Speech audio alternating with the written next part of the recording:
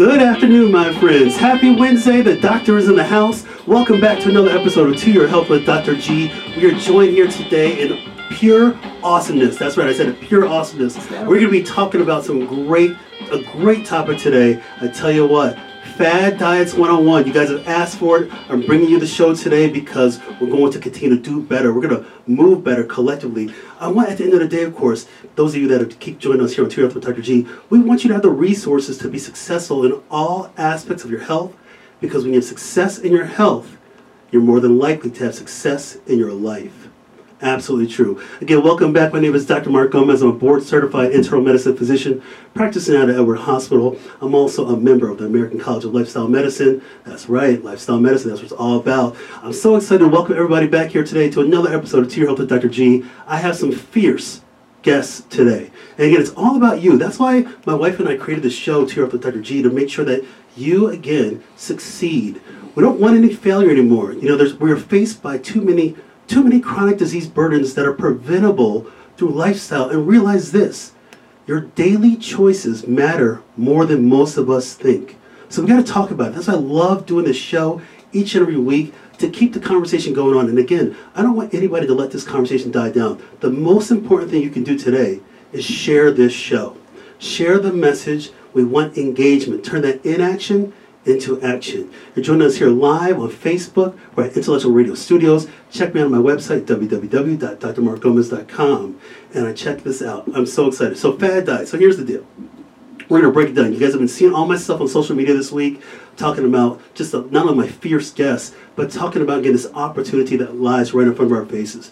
An opportunity to live better, to feel better, to enjoy your life, to prioritize the important things that you've got going on for you, to make your health just awesome. As I said in a few months ago, pure awesomeness, because I love having these kind of great discussions with some awesome people. So you're going to hear it today. We're going to talk about nutrition without a doubt, Fad Diets 101. We're going to talk about what the evidence says. We're going to talk about really how to make those changes, how to take those first steps to better your health. I put something out on social media the other day about the cigarette diets in the 1920s and the cabbage soup diets back in the 1950s. You know what? Fad diets are here to stay, but we're going to set the record straight. Again, we're all about building trust and delivering truth. So here we go. Before we introduce my guest, I want to read you a quick disclaimer. The content of To Your Health with Dr. G is for informational and entertainment purposes only, and that the content is not intended to be a substitute for professional medical advice, diagnosis, and or treatment. Further details can be found at www.toyourhealthwithdrg.com/disclaimer. So my panel is fierce as always. I love it. And I have a connection with each of these guests today, and I cannot wait for them to tell you their story. They really care about your health and what you want to do. They want to get you to that next level. If you're kind of stuck in mediocrity with your health, they're going to inspire you to take it to the next level. Again, the opportunities are right in front of our face. We cannot let these opportunities go unchecked. We got to do what we got to do. So I'm so excited. Let me introduce my guest to you. My first guest, he and I go way back. Longtime friend of mine, colleague, just expert. He's a lifestyle medicine enthusiast like me. I want to introduce my good friend, Dr. John Saran. Let me read his credentials. Dr. John Saran, great friend of mine. He's a board-certified internist with Edward Elmhurst Health. Check him out at www.eehealth.org. He's also an affiliate physician with MDVIP. Check him out, www.mdvip.com. Dr. Saran, welcome to the show. Well, thank you, Mark. Here's the skinny. Fenwick High School, Northwestern, 3 years, biochemistry. Very nice. Skipped a year over to Loyola. I think you're a Loyola. Yeah, I'm Loyola guy myself. Loyola Med School, Loyola Internal Medicine. And for a while, practiced at Good Sam and then over to Edward Hospital. But really, the big change came in 2006 when I was able to reduce the size of my practice into an MD-VIP and Edward-based practice and really do what I love to do, which is passion for lifestyle medicine. And because us doctors really don't get a lot of nutrition in medical school, I think you can attest to that. Absolutely. I had to go to books and DVDs and lectures and speakers and learn all about nutrition, which is my passion. Wonderful. Well, thank you, Dr. Saran, for coming on the show today. I cannot wait to get more granular, get to some of the fine details on everything today. Let me introduce my second guest. She's a return guest on To Your Health with Dr. G. I like her so much, I want her to come back on. But she's also a fellow lifestyle medicine enthusiast, and she and I connected a while back, about a little bit over a year ago, at an event put on by our hospital. And we've just been great friends and colleagues since, and I just wanted her to come back on and just preach, essentially, just tell you what's going on. I want to introduce my great friend. Her Her name is Lisa Murphy. Let me read her credentials because her credentials run deep. Lisa Murphy, she's a board-certified advanced nurse practitioner, Endeavor Health Weight Management. She's with Edward Elmer's Health. Check her out, www.eehealth.org. Lisa, welcome back to the show. Thank you very much for having me, Dr. G. A little of my background. Please. I'm a family nurse practitioner. I worked as a nurse for 10 years. I completed my training at Rush Medical Center. I worked as a nurse and then realized quickly that I wanted to really help patients heal from a provider standpoint. So once I completed my degree, I did family medicine for about 3 years and then decided to start working in an area of medicine called lifestyle medicine and obesity medicine. And most recently, I've been working on my doctorate in nursing practice, which will be a concentration in lifestyle medicine. So right now, I help patients lose weight in my clinic, and I help basically I help them lose weight and gain quality of life. And I do that with a really great team. And again, just piggybacking off, I also did not get a lot of nutrition training. So I have essentially done a lot of self-teaching, and it is absolutely my passion as well. Wonderful. Well, so glad to have you back on this show. Thanks again, Lisa. I want to introduce my last guest. She and I connected through a local, actually small business owners group not too long ago and everything, and I heard her story. I've seen some videos that you've done on social media, even with colleagues that we know in common, so I had to have her on. I want to introduce my good friend, Christy Chuparkov. She's an RDN, LDN registered and licensed dietitian nutritionist. Check her out on our LinkedIn, www.linkedin.com/in/Christy Chuparkov. Christy, welcome to the show. Thank you so much for having me. Hey, please tell us a little bit about your background and a few opening words on what this theme means to you today about the dietary challenges that we face. Yeah, absolutely. So, as you said, I'm a registered dietitian. I graduated from the University of Illinois at Chicago, and I was introduced to functional medicine by a chiropractor friend of mine, and just always wanted to learn that. The real shift for me happened with my own story. I had eczema my whole entire life, and through making some dietary changes and supporting my body with some supplementation, my eczema healed, and I had no idea. So I love dealing with food sensitivities and that sort of thing, functional medicine. For work, I do some early intervention with infants and toddlers, some sensory feedings. That's sort of like my specialty, sensory feedings, and then with adults, I do some kitchen coaching and cooking classes. Wonderful. Well, thank you, Christy, for coming on to the show today. So there you guys go. You met my panel, just great credentialed individuals that are passionate about your health and your well-being. And here's the deal. Before we get into our clinical question of the hour, aka the chief complaint, let me just lay this down. Nutrition plays a major role in almost every aspect of your health and in your life. It affects every single system in the human body. That's why it's such an important thing. And we want to get rid of some of the mixed messages that are set out there. We want people to be certainly armed with the right information so they can apply that and become engaged in their life and their well-being. So I just want to just get into this thing. This is going to be awesome. And by the way, the word diet, aka what we call a healthy eating pattern, derived from Greek. And the word in Greek is diatia, which means way of life. So in essence, your healthy eating patterns are a way of life. So the chief complaint, and you guys know this from clinical practice, the chief complaint is when somebody comes into our office, they tell us why they're there. And so here it is, the chief complaint of today's show, the question of the hour. Which dietary practices help treat, reverse, and prevent lifestyle-related chronic disease? I'm going to ask Dr. Saran, where do we start? Why don't you paint a picture of just the disease burden that we're up against right now? Why don't we just paint? I think we have to establish that first before we talk about practical solutions. So go ahead and just paint for us what we're up against right now with chronic disease burden. Well, the chronic diseases that we see in internal medicine are the ones you hear about all the time. So that's heart disease, cancer, diabetes, dementia, all kinds of musculoskeletal disorders. And definitely there's a huge link between nutrition. So we like to teach that a plant-based diet, I think the data is pretty clear, plant-based for the most part is going to help reduce the risk of getting those diseases in the first place and managing and doing better with those diseases if you do have them. So that's what we teach, and it's a matter of balance too, meeting people where they are, making some simple changes.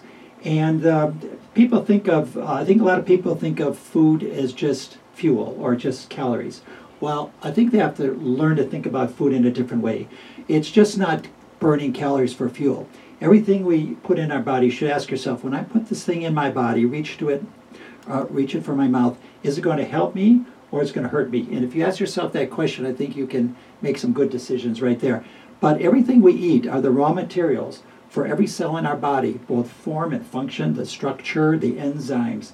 And I think people realize that. They think they'll make some better choices. Absolutely. Lisa, why don't you give us an idea? Why don't you paint, again, well, let's paint this foundation first before we talk about the practical solutions that are out there. What is the standard American diet? You know, people talk about that, but I don't think everybody really realizes it. What's kind of your take on that? Okay. So the standard American diet is actually basically, I think the last set of data that I saw around 2017 is about 53% processed foods. So these are things that are refined, contain chemicals, might have higher pesticide levels, processed oils, and so forth. There's a high animal factor to the standard American diet. I think about 32% of total intake, it probably is higher.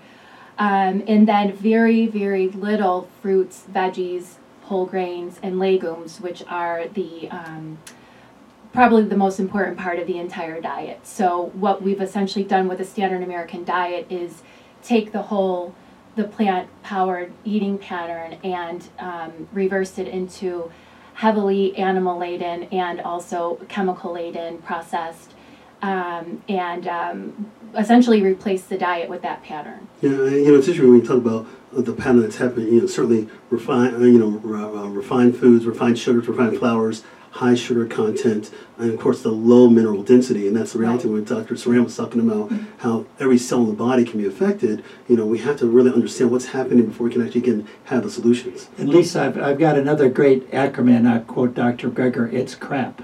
Calorie rich and processed. I like that. So I go beyond the SAD diet. I call it the CRAP diet. Yeah. Because standard American diet does say we're sad. I like that. Calorie rich and processed.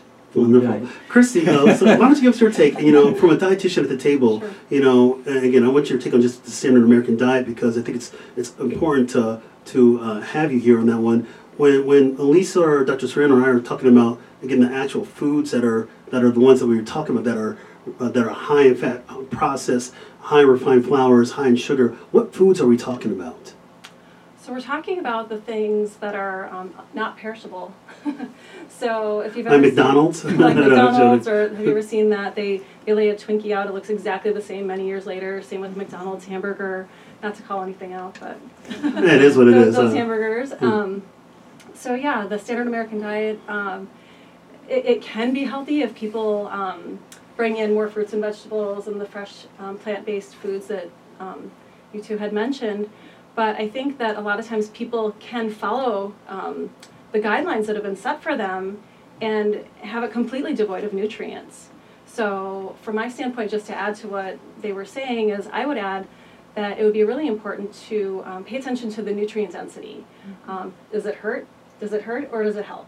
So those nutrient-dense foods are the ones that are going to help you. And also food quality.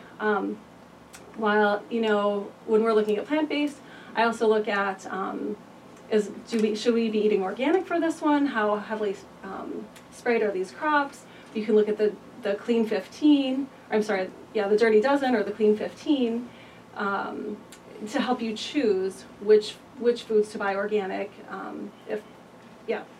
Makes sense. Yeah, no, it makes sense. But let me ask this question. So we know that there's challenges going on. And I think about it in my office practice, yes, I only get a handful of time. You know, we have a finite time as practitioners with our patients. We're trying to get enough information to them as fast as possible. But you don't want it can't be about speed. It's got to be about value. And we have to sometimes, I see myself as a clinician, I have to sometimes slow myself down. And I might have to take more time to try to hit home the points. But let me ask this question to Dr. Saran. Where do you start? So say somebody's coming in. We're talking off air about a patient that I recently saw who came in with just horrible diabetes numbers. The A1C was 13 and some change. A gentleman in his early 50s. He's about 5'9", 5'10", weighs 280. And where do you start? And so how do you start having those conversations, John? Or, you know, people might be out here that are hearing us on today's show, and they might not even know how to bring it up to their own clinician. How do we kind of eliminate any barriers that may be out there for us? Well, I ask them simply what they eat. It's taking a good history. It's a food diary. What did you eat yesterday, the day before? Give me an idea what your breakfast, lunch, and supper look like. We take into account their ethnic or cultural backgrounds, religious backgrounds. We have to do that, kind of work things around. And then show them the relationship between what they're eating, how that relates to their diabetes. Or if they have a family history, they're worried about a mom or dad they had with cancer or heart disease, and they don't want to get those things. Try to teach them that DNA is not your destiny, that most of these chronic diseases we talked about, we can change. We can change those by what we eat. And the whole science of epigenetics, for example, where the food that we put in our body can actually make some changes of gene expression, maybe hide those diabetic genes we may be carrying, kind of quiet those down and release those good genes that we all have as well. Wonderful. Lisa, what's your take? How do you start somebody? Somebody shows up in your office, they're showing up there for a reason. They want to make a change. They just might not know where to go because there's so much information, maybe a lot of even some misinformation out there. How do you start with somebody? Well, I point out that health creation will begin at the end of the fork. So every decision that every time they're deciding to eat, is this going to create health or will this create disease? Because if the answer is disease, then they have to really think twice about the next bite. And then I remind them that food is medicine. A lot of people come to me to lose weight and they may use surgery, they may use medicine. And to me, I often say, well, food is the best medicine that I can give you. And so once we establish that, then I start really going into what really matters, which is pointing out that the best way to eat food is whole, the way it was intended to be eaten from the earth. I really talk on the point of quality, food quality over quantity any day. For patients that are trying to lose weight, it's very important to look at calorie amounts and things, but it's not going to be as good for them as if they're paying attention to the quality. And then recognizing the power of plants. So if we start recognizing that plants are the first way to start healing, then people can really start seeing big changes. And most of all is individualizing, because we're all very different. We have cultural differences, religious differences, and I think that if that recognition of the culture and individualizing were to take place from patient to patient, we would see amazing outcomes for our patients. Wonderful. And let me ask that same question, Christy, and then we're going to get into some of the specific diets, because it is called fad diets for a reason. Christy, where do you start? You see clients in their homes and in other locations, but how do you start when you have a client who wants to make those changes and then go from there? So I think it's really important to meet people where they are. There's lots of education out there, almost too much, really too much, and to meet them where they are and make small gradient changes. They already have more information than they're using. There's a big disconnect between what they know, so their mom already told them to eat less sugar and more vegetables. Mm-hmm. And so how do we make that translate to the end of the fork? So that's really where I start. Can I second that please, too? go ahead. It's really about food choices, which is really great. The old school is kind of like, don't eat this, don't. It's all negative. No, okay, so let's talk about fats, right? There are good fats and bad fats. Let's talk about carbs, good carbs, bad carbs. Let's talk about proteins, good proteins, not so good proteins. So it's about choices, and I think if you give people some choices, tell them how they can weave maybe some of their personal likes and dislikes, maybe just shift it a little bit, I think we can work with the individual. Yeah, I think we have to really options. We have to really now, because we're mired in so much chronic disease, that even though a lot of times the diet is a personal choice, we have to now, because we're seeing the devastation that's affecting our families and our loved ones, and certainly affecting society, we have to come together and say, you know what, even though there's some individual things we have to respect, what can we do on a larger scale to make the most impact? And so that so I think it's great that us as clinicians that we're here talking about this, because we still realize the challenges that lie ahead, but we want to persevere. Christy, you were going to say something? Yeah, I was just going to add that with the education, it's good for them to see the vision of where they could be. But in the meantime, as we start wherever it is that they are, and then make those small gradient changes toward that end. I like your idea that where they could be, because give them a why. Because it's not just do this, this, and this. But to say, wouldn't it be nice if you could be at your grandchild's wedding, or wouldn't it be nice if you could do this other life event. I think Yes. if you put a why, put some emotion attached to their Right. choice, it really makes a big Yeah, difference. give them a little motivation. Yeah, really look into their values. Why Yeah. do they want to do this from their heart? Because we can tell them over and over, you can, this is linked to this disease, or you will have this happen to you. But when you put it on a heart level, that means so Yeah, much more. it's another connection, without a doubt. We feel, and I told to my patients recently after a show that I did 2 weeks ago about keeping your why in front of your face all the time. Why you make these decisions, just remember your why. And even if you regress a little bit, as long as you have your why in front of your face, you're more apt to bounce back That's right. and thrive, Right. without a doubt. So I want to do this. We're talking food diets. Fad diets, food diets as well too, same thing. But let's get into some of this stuff. And so we already talked about the standard American diet, SAD, or as Dr. Soren said, crap. I love it. Never heard that one, but Sorry. Dr. Michael Greger will give him props on that one. But let's get into some of the things that people are hearing a lot about. So we just talked about the standard American diet. Let's talk about a few other ones here. So Dr. Soren, can you break down, briefly, what is whole foods plant-based? Well, as Christy said and Lisa said, so whole foods that are from nature, minimally processed, and plant-based. And it means plant-based.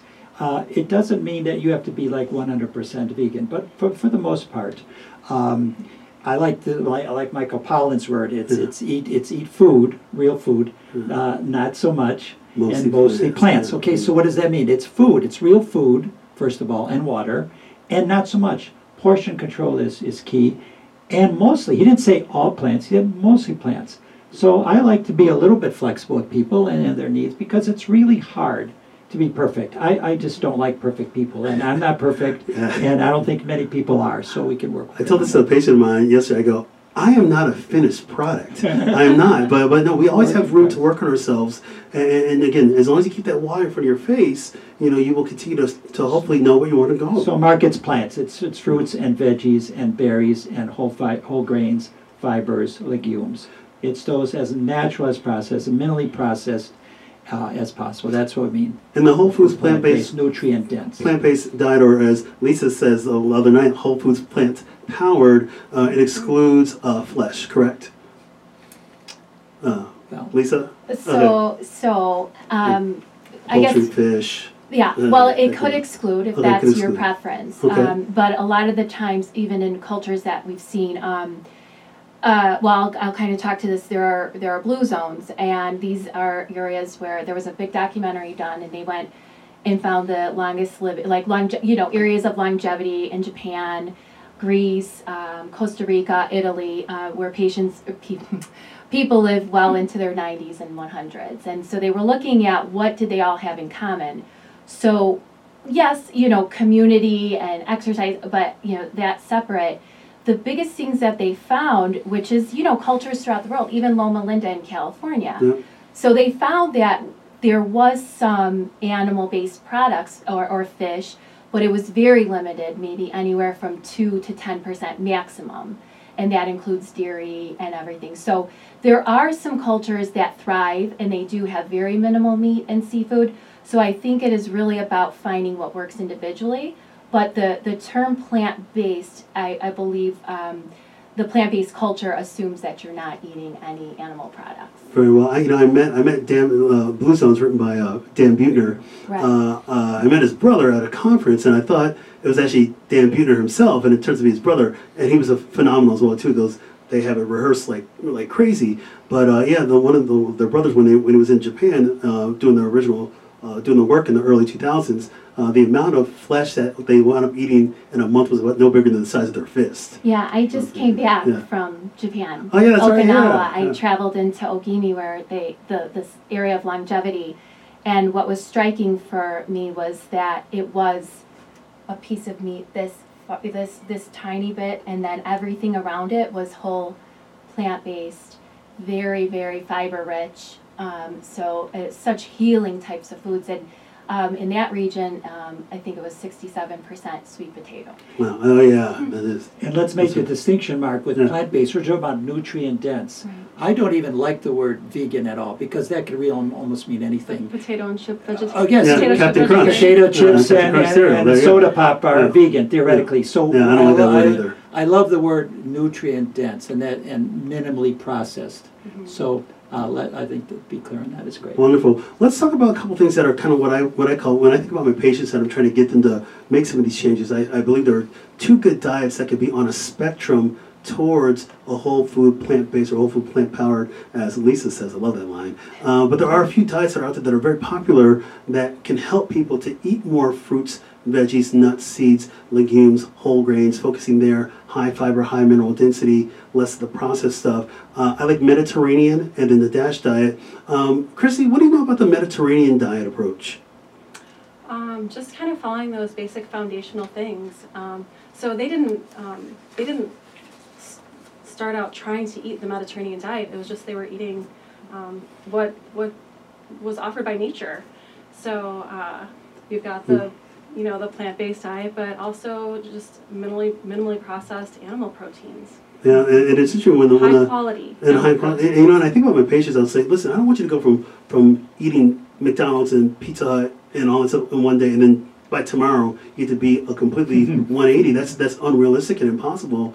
But you have to kind of work with it. So I always say, start to my patients, can you do one meal per day? Just start with one meal, or even start with a snack where you get the colors of the rainbow on your, or a salad. Get the colors of the rainbow, those phytonutrients with the reds and the greens and the blues / purples, the yellows, the whites. Those have so many amazing benefits on the body. So I just say, can you just do one meal a day? And then if you do that, you're already 33% of the way towards that in a full week. And then when you're ready, maybe you start to integrate a second. And then you kind of, next thing you know, you're starting doing this kind of 80-20 rule on lifestyle. What's your take on that, Dr. Saran? Well, yeah, and be clear, the Mediterranean diet is part of a lifestyle. And is like lifestyle. so many of my patients say, oh, good, now I get to eat pizza and big bowls of pasta and gallons of olive oil. And No. it is not the true Mediterranean diet, right? And if you go to Italy and Greece, their pasta is a side dish. It's not a main dish, and it's a very small portion size is huge.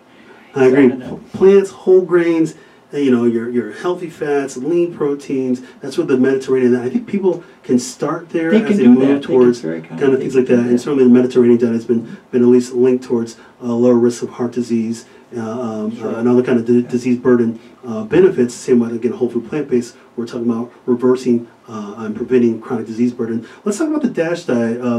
Lisa, the DASH diet stands for Dietary Approaches to Stop Hypertension. It was designed originally to lower blood pressure. That's also somewhere where people can kind of start out with and choosing the right foods. What do you know about some of the DASH diet in your approach, if you kind of mention that to your patients?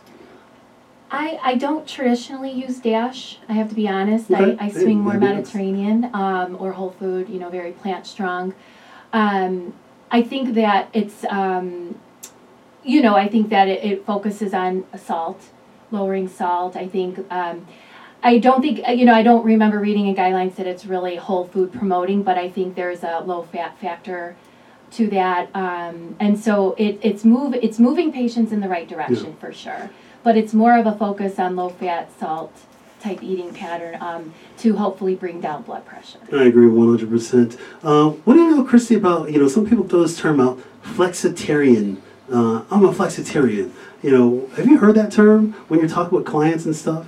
I've heard that term. Does it just kind of mean you can be whatever you want to be on any given day? That's what I thought when I first heard the term. But I think from my more reading on it, because people throw that out there, that's what we're doing diet fads. It's more about the vegetarians that have entirely excluded meat-based products, but they're very flexible, occasional. Again, this 80-20 rule on things, but being more, just having that mindset of, I want to do more. I want to save nature. I want to be kind to the environment, because we certainly know that one of the best ways to save your environment is to host a vegetarian party at your house. The amount of land that's involved to clear for a vegetarian diet is very minimal, and the amount of land that's needed to for animals to graze is very much big. So if we're talking about one of the best things you can do for the environment is really to host a vegetarian party.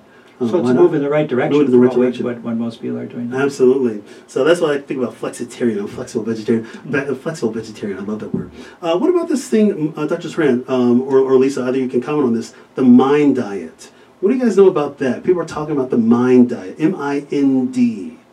Maybe I'll just go for it and then you can No. finish. So it's more or less a combination of Mediterranean diet and the DASH diet. That's Really. correct. But you're emphasizing now the mind, so brain. So their brain healthy Yes. foods are greens, emphasis on berries, fish, and again, we in terms of fish, we like to shade a little bit towards wild salmon and wild sardines. The smaller fish seems to have the best bang for your buck in terms of rich in omega-3s and really fairly low in contaminants. So mind, again, is that berries, greens, right, fish, omegas.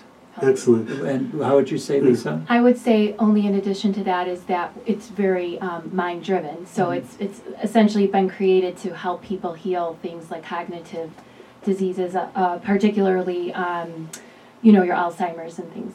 Yeah, it's interesting. I'll go ahead, Christy. I was Please. going to say it very much mirrors the food guide pyramid, and so I think this emphasis on grains in the MIND diet, just that big inclusion, many of those can be inflammatory. So it's not always what are we doing to feed the brain, because you've mentioned all these great brain feeding foods, but what are those things that interfere with brain health?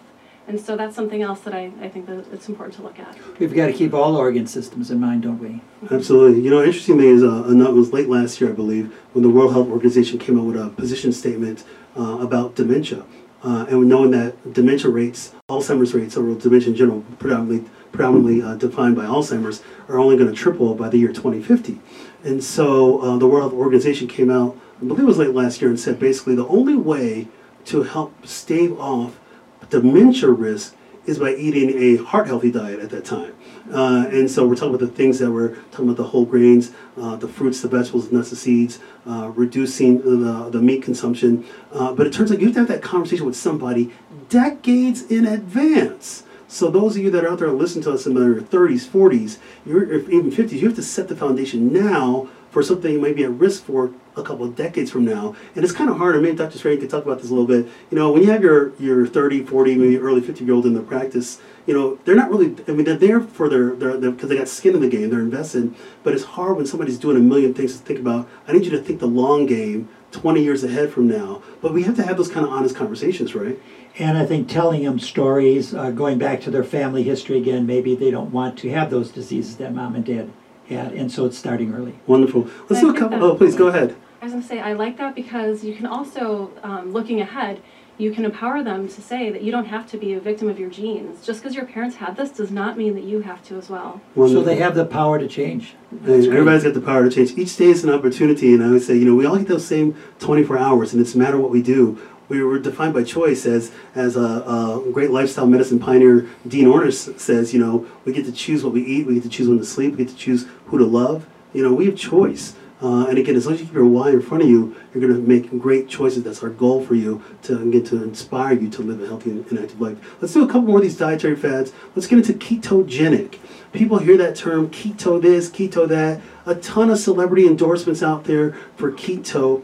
What are we talking about? Lisa? So ketogenic is essentially medium protein, high healthy fat, and very low carbohydrate. So, in our settings, in a healthcare setting, this might be used for the bariatric patient who would otherwise be facing bariatric surgery. It might be used to reverse, type 2 diabetes, but people are using it also as a weight loss tool. So there are different ways to be ketogenic. There is the way of the hot dogs and the bacon and the, that very unhealthy version. But there are actually plant-based versions. There are actually, so you could do it plant-based, you could do it vegan.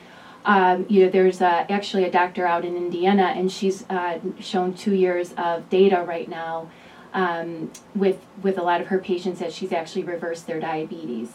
So it is very much a fad diet, but it's showing promise in certain areas if you are doing the right practices. If you're adhering to whole foods, If you go plant strong, which you can, ketogenic, and the high healthy fats are very important if you're going to stick to the right kinds as well. So just like any diet, you can really do it the wrong way, and Absolutely. that's dangerous. Interesting thing that we're seeing, at least some of the data, that we're seeing some of the, I mean, it's great for the short term, but you're seeing some of this long-term stuff coming out with higher cardiovascular risk, Right. that people are showing up with MIs that have gone purely keto for a sustained amount of time. And so I think the proof is still in the pudding, and I think we still have to see some of how it's going to play out. But I love how we have to be innovative. I mean, I think we all want to improve health. You know, the American obsession with diets has been going on long since before the early 1980s when the obesity epidemic took off. So I love the innovation, but we want to make sure we're still doing the right thing, doing right by people, and not affecting their lives. Christy, go ahead. And there are lots of people interested in doing the keto diet, and I think there's a lot of misunderstanding around it, and they think if they're just going low carb that they're keto, and that's not necessarily the case. It's going low carb enough to put your body into ketosis so that you're, rather than burning sugars, you're burning fat for fuel. So that's why it's so effective for losing weight. And be careful of the long-term. Yeah, For example, It's that induces acidosis. Ketones are acid. We healthcare professionals many times talk alkaline, but yet there might be some problems with acidosis, bone loss, and other things that you have to worry about. So individualize. Maybe there are some short-term gains, perhaps, but I'm a little bit concerned about long-term. Exactly. Yeah. Certainly, in the long term, it's not sustainable. Let's do one more on fat, because we're doing a lot of different fasts. Let's do intermittent fasting. People are also hearing that all the time. You're seeing it in the magazines, you're reading it on television, social media. People are talking intermittent fasting. What's the take with that? Anybody? No. Well, first of all, that could be anything, right? You could be fasting every other day. Eat, fast, eat. Maybe some people on 1 week, off 1 week. I've seen 25 days of eating and a 5-day fast, so 25 and 5, or 5 days of eating and 2 days of fast. So I think what makes most sense to me is really like 12 or 14 hours.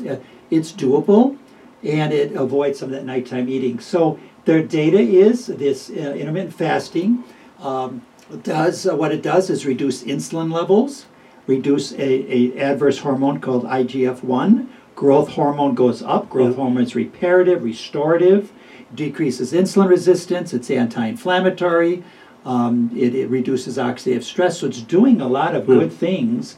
And but you want to make it doable. It's very doable, I think, to pick a 12-hour time period, whether that be you're going to eat from 6 a.m. to 6 p.m., for example, 12 hours, and you're going to be fasting from 6 p.m. to 6 a.m., so 12 on, 12 off. But be careful again, because you could do it wrongly. Those 12 hours you're eating, you could be eating junk food. No, you have to be eating healthy food during those 12 hours, then fasting. And it's just some good medical data that show that can really help. And we're seeing some weight loss come out, kind of forces us into a caloric restriction kind of time frame. But, the reality is that we as humans certainly have evolved to be able to not eat for extended periods of time, kind of like our hunter-gatherer forefathers. But we're seeing some really good stuff. Actually, New England Journal of Medicine put out something, I believe earlier this month, or was it, sorry, we're in February, my bad. Early in January on intermittent fasting, some great data. And I like the flexibility of it being doable. I get home late a lot of times. I eat late. Maybe some of the audience do that. They're doing things with the kids, and honestly, they may not eat till 9 o'clock at night. I'm serious. And so then it gets back to the breakfast thing. So if I'm eating at 9 o'clock at night, at 6 in the morning, I really am not hungry, and I should then skip breakfast, which is we were told eat breakfast, but look at the time period. Now maybe at 9 a.m. when I start to look for some food, again, healthy food.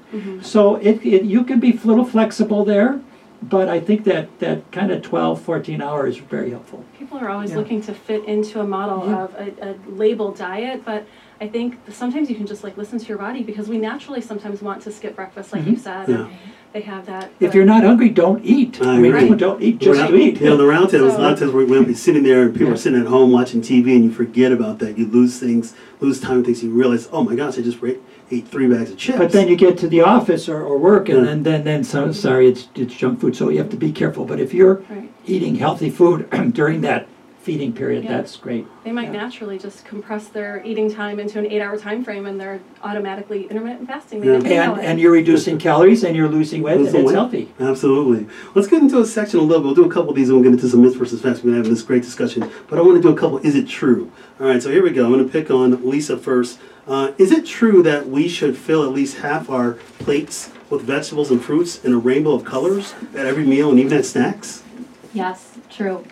Excellent. Please explain. I mean, the value to that is the fact that you're going to stabilize your hormones very well. And we know that the bodies thrive on non-starchy veggies, the fruits, all like you mentioned, the colors. A big part of that is that it is going to be, it's basically helping the gut bacteria eat well too. So we are comprised of billions of bacteria, mouth to anus. And if we're feeding our bacteria well with these kinds of foods, prebiotic, food types like the ones you mentioned, then we will be able to be healthy, lose weight, and kick out the bad guys. Oh, wonderful. Let me ask this question to Christy. Christy, is it true that diets go off the rails when people eat out? Sometimes. I'd almost argue most of the time. See, sometimes I think sometimes that when the floodgates open, it's a bad thing. But if you go out with a plan, it doesn't have to go off the rails, right? A lot of times because I do have some food sensitivities personally, I will call ahead. I'll call restaurants to find out, are you able to handle these restrictions that I require? So it doesn't have to be. And it's also the restaurant selection. Right? It doesn't mean that just because it doesn't have to go off the rails that you can eat anywhere. Some places may not be suitable. So it's about planning ahead. And restaurants are changing. I mean, we're They are. seeing more and more. I'm personally, I've got celiac, so I'm gluten-free, and I'll ask for a gluten-free menu, and they're very good about it. And but always be careful. But they're restaurants, and even when you eat at a friend's house, I don't feel badly anymore going over to somebody's house and asking him ahead of time. He said, "Well, I'm sensitive to these and these foods." Just so you know ahead of time, don't feel shy. I mean, really. Excellent. It's interesting. The American Heart Association came out with a study in 2017 that looked at the amount of calories that people consume at a restaurant for dinner, and something I'm trying not to I'm not trying to misquote the number, but I believe it was something about 92% of the restaurants, the large chain national restaurants, offer on their dinner. At your dinner, you've exceeded your calories for the day in one meal. It was something ridiculous like that. Let's do one more of these. Is it true? I'm going to ask this one, Dr. Sram. Is it true to rely on supplements as a substitute for real food? What's your take on that? Well, what we said about the rainbow of colors, people have to realize that those natural colors, not talking about artificial, those natural colors have a great antioxidant. So they neutralize some of the dangerous things that we come across all the time. And they are way more powerful than vitamins. I think if you talk to people, they kind of know about vitamin C and E and things like this. But they have to realize these colors are just so much better at neutralizing toxins and keeping us healthy. And so people know, well, they say, D-Jock, I don't eat well, but I take all these vitamins. So they realize they maybe are missing something, so they reach for isolated, fragmented vitamins. And there is just no study. There have been meta-analysis after meta-analysis in our annals of journal. Yeah, the medical journals, correct. That eating isolated multivitamin or isolated vitamins just does not help those chronic diseases. So now there's a caveat. So work with your healthcare professional is key, because you might be iron deficient for some reason and may need a specific B12 deficiency or vitamin D. Okay, that's fine, but don't just go to the shelf and start reaching for vitamins. Instead, we want a whole food based supplement. I myself take a product called Juice Plus, which is whole food based. I do not take a multivitamin, for example. Yes, I remember. You want that food base. Let's get into something called, because we're getting a little short on time, but I love this discussion. We do it every week on Tea Earth with Dr. G, myths versus facts. Time flies, ain't that the truth? Yeah. Myths versus fact, that's what we do each week. What it is about setting the record straight, what I do is I ask my panelists, I say a statement, they say myth or fact, give us a kind of a few liners on why it's a myth or a fact. We're going to keep it kind of go boom, boom, boom, boom, boom, boom, boom, boom. We're going to get through as many of these as we can, but again, we want to build trust and deliver truth, setting the record straight for you. First, myth versus fact goes to Lisa. Here we go. Myth or fact? Healthy eating is complex and challenging. Myth or fact? I would say a myth. Please explain. Well, really, as long as you're going back to the basics, you know, you could make it hard on yourself, or you could just follow the basic rules of wholeness and getting the staples in. So I think the more we create the standard American disaster, people are agonizing over their food. So go back to the basics, treat it as fuel. It's just information, and that's it. Take the emotion out, and it's simple to do. Wonderful. Here we go. Myth or fact? This is to Christy. Myth or fact? To lose weight, you have to give up all of your favorite foods. Myth. Please explain. There are lots of healthy ways to create alternatives, and especially getting in the kitchen, preparing your food yourself rather than getting it out of a box or a bag or a window. So you can always make your favorites at home. I agree. Or when I tell people Please. that they can have their 100% chocolate or coffee or tea straight without all the extras, and that these are okay, they're just so happy about it. So yeah.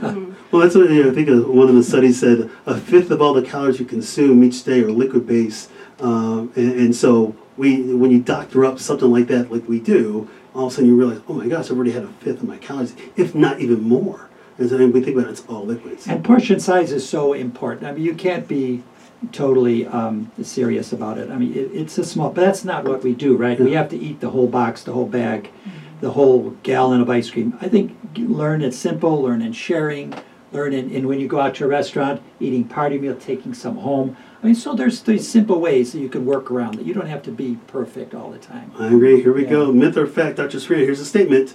Breakfast should not be skipped. What's your take on that? Well, fact? we should not be skipped. That's a myth because we just talked about intermittent fasting, for example. It depends when you ate last night Depends or the when night you ate, I before, agree. really. So in general, with the usual standard people mostly eating around 6 p.m., you do want to start with breakfast around 6 p.m., a healthy breakfast. And so I'd say it's myth. It depends on I when agree. you ate last. Hopefully, like myth, don't put an asterisk next to that one. It depends. That's a good answer. Let's do this one. Here we go, Lisa. Myth or fact? You do not have to avoid all You do not have to avoid all fats if you're trying to improve your health or lose weight. That is a fact. Please explain. There are very healthy fats, omega-3s. You know, when a baby's born for 6 months, it's sustained on protein, carbs, and the fats, healthy fats. So Be a breast milk, absolutely. exactly, and it keeps a baby alive for up to 6 months. That alone. So we have to think about the power of healthy fats, nuts, seeds, avocados, their brain power. They help us thrive in the right context in the right amounts. Wonderful. Here we go. Christy, here's a statement. Myth or fact? You should limit highly processed and packaged foods as well as processed oils. Fact. Please explain. Oh, I thought that stood alone. Oh yeah, it really does. It's like, I mean, put they this in really there. process- Limit processed foods. What did I say? Limit highly processed and packaged foods as well as processed oils. Yeah, so Got it. basically when food is processed, it loses the nutrients that they started with when they came in their natural form. Absolutely, and then certainly when you do all that kind of processed stuff, and even those high fats, the high fats, the calorie, not calorie dense, but, well, they are calorie dense because they can be high calorie, but very nutrient minimal, nutrient poor, without a doubt. Here we go. I like this one. Dr. Saran, here's a statement. I like this one. Consume a variety of foods. Myth or fact? Fact, we need a variety of foods. We need a variety of rainbow-colored foods. Our microbiome is really Yes. based on a variety of foods. It's been shown. So definitely fact. And I say eat every color of the rainbow. You should do that. You should strive to do that at every meal, including your snacks. That's Yeah. natural, Yes. healthy food. Yes, not the color of the Not rainbow. a in variety of I think fast a Lucky Charms cereal has the color of the rainbow Right. as well too. So absolutely, thanks for the Okay. clarification. Different color. Here we go. We'll do a couple more of these. Lisa, this one's for you. I like this one. All right, going vegetarian will help you lose weight and be healthier. Myth or fact? I would say, just taking that face on, that's a myth, because you could be vegetarian in many ways, like we were saying with the vegan, that could be eating, the Doritos and things like that. So it could be done very well and help you heal, or it could be done, not so healthy. So I agree 100%. Here we go. Christy, we'll do the last one for you. Myth or fact? I like this one. When advising patients or clients about diet, information given must be evidence-based and grounded in documented fact. I think that's a myth because before we had documented facts, people still ate food. So just go back to that. I mean, I think that oftentimes we want to complicate it much more than we have to. If we just look inside ourselves and listen to our bodies, oftentimes we just know what to do. It's natural. And nutrition studies are very, very hard to do. Very hard. Very hard Very to do. hard. It's hard to isolate a variable. Yeah, absolutely. So there you go, you guys got myth versus facts. So we have about 5 minutes left, and I've just been enjoying this amazing conversation. I can't believe that the show is almost over. I got a tear coming down my eye, without a doubt. You can't see it from the camera angle and everything. But just been having a great discussion about nutrition, about diet fads, and really I want you guys to take this information again. We want to share it as much as possible. So I said at the beginning the chief complaint, why people come to your office, so to speak. At the end, when we're done with our assessments with people, we call that the assessment plan. That's when we give somebody a diagnosis, we give them a strategy or treatment plan, and most importantly, we have them follow up. That's the most important part of everything. So let's bring it on home. Christy, give us a few take-home points for people to be successful when it comes to their diet/nutrition. One, I think, is being mindful. Know what's going in your body and always look for real food. And what I mean by that is these plant-based foods we've been talking about the whole hour, but also high-quality animal proteins, wild-caught fish, grass-fed beef. So I think that's a good place to start. Just being mindful, cook your meals, cook at home so you know what you're eating. So be observant, be mindful. And one thing that my family does almost every day is green smoothies. I think that's the best way to eat the rainbow all at once and get a lot of your veggies in on the front end, front loading. Wonderful. Well, thank you, Christy. It's been a pleasure having you on the show. Thank you. Lisa, bring us on home. Give us a few take-home points for people out there that are listening to us talk about nutrition, the importance, but how can then again they take what we're talking today and turn that into action steps? Yeah, just focus on the whole factor. You know, I tell my patients a lot, if you bought a Corvette and you were told to put in 93 gas and you put 87 in, your car will not run right. We've become accustomed to eating 87 gas foods. We need to amp it up to 93 to feel well. Honor your culture. You know, my grandma is 90. She's Polish. We grew up on ethnic Polish foods. That was dumplings and pierogies and all kinds of things. And here she is 90, thriving. Her food was consisted of a lot of quality. So I think focusing on quality and then really focusing on the liquid calories and how much that plays a role, because you could consume so many additional calories just through drinks. So if you really look at that, and then one size does not fit all, and that's where I think we need to start focusing is on the individualizing for patients. Well, thank you, Lisa. Again, it's been my pleasure having you back on the show again. Dr. Serena, take us on home. Give us a couple take-home points out there for people to be successful on what we're talking about today. Well, I'll go back to Michael Pollan. Please. Eat food, not too much, and mostly plants. Those are 7 words. It doesn't get much simpler than 7 words. Eat food, not too much, mostly plants. And that, second of all, to really avoid some of the toxic foods out there, processed food. We mentioned some of the sodas and things like this. So avoid artificial things, avoid processed things, eat as close to nature as you can. And we're not perfect, we're all busy people. When you're consider if you're considering a supplement, a whole food-based supplement rather than isolated vitamins. Wonderful. Well, thank you, Dr. Serena, for coming on the show. You know, my final thoughts are this. You know, when applied fully, healthy eating patterns help treat, reverse, and prevent chronic disease burden.